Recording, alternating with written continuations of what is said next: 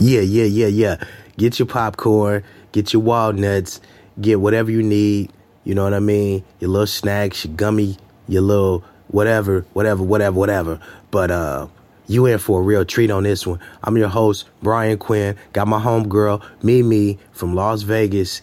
We love to have different conversations and touch on different topics about relationships, what happens in relationships, just about everyday life and how we go about life, how we navigate through life, you know, dealing with different people and stuff and different people's mindset. So this is called Pyramid Mindset right here, you know, and this is about pressure in relationships, when to apply pressure and how to apply pressure. And sometimes pressure don't even need to be applied. But this episode right here, I want you to pull up your ears, you know what I mean, and tune in and just really focus on what we're talking about. It's a bunch of laughter and some serious parts, you know what I mean? And there's some lessons to be learned. Maybe you can draw from it and, you know, learn something from this. But we about to go in. You sound all professional. You said, there's a couple of red flags. And I'm like, what the hell? Okay, I'm back serious now. Okay, so I'm listening to you. Okay.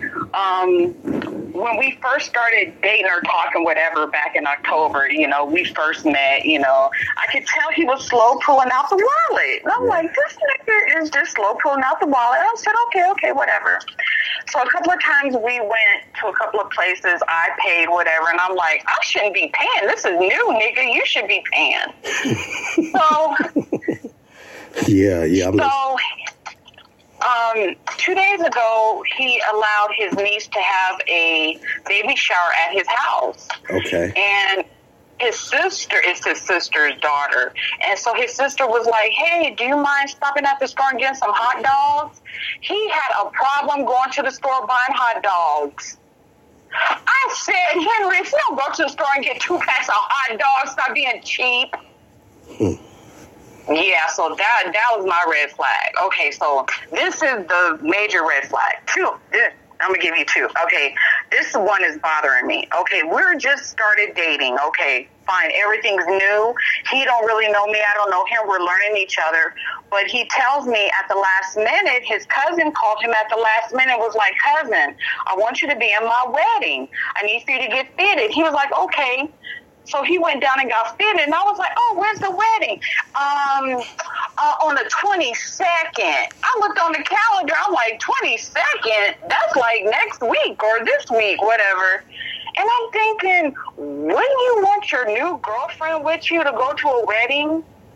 Or is that just a woman thing? No, I mean, you got to understand. Take everything you just said in consideration. You said it's kind of new. Y'all still learning each other. Yep. So, you know, he might not have broke the news to his family that he's met somebody yet, right? He did. Okay. He told his sister. He told his daughters that I went to his daughters on Christmas. I thought it was weird he invited me over for Christmas. Well, you know, some things you never know. You know, it's just. It's you can't really fault him for that. It's nothing that he's all right. Yeah, don't look that deep into it. You know, it's his family. All right. It's his family's wedding. You're right. He probably don't even want to be in his damn self, let alone drag somebody else to that shit. So a woman's point of view will be like, oh, that's cute, that's nice. Oh yeah, let's go. Yeah, but his point of view, like, damn, okay, I gotta get fitted. I gotta do this. I gotta scheduling. I'm gonna be in it because he's my cousin. He asked me, but you're right. You know, so yeah. But I don't think that's a red flag you should put a scope on. You know, I don't think that's something you should, not at this early stage of the relationship. And as far as him being You said you noticed that he was slow to pull out his wallet when you guys went out to eat. Was this the first time you go? Yeah. The last time he was here, he paid for everything. This was like in the beginning. But still, beginning, that's what a man does. Yeah, that's old school ways of doing things, which is the correct way. You invite a woman out, you want to, make sure you have enough money to cover you and her. I remember times I remember there's been times where I done fronted and took a woman out to eat and only had enough to pay for it, and my damn tank was on a quarter of a tank, and fronting like I got more than what it is. I think he's in that boat too. And he's like, and then he's probably just like, I want to impress her. I don't want to make it seem like I'm cheap. But damn, this really hit me. But I can't really let her see me like. And us guys, we got that kind of, our ego. Right. It's kind of like, I want to impress upon you. Let alone, I don't want to seem like I'm a cheapskate, but I really can't afford it. But I do want to show her a good time.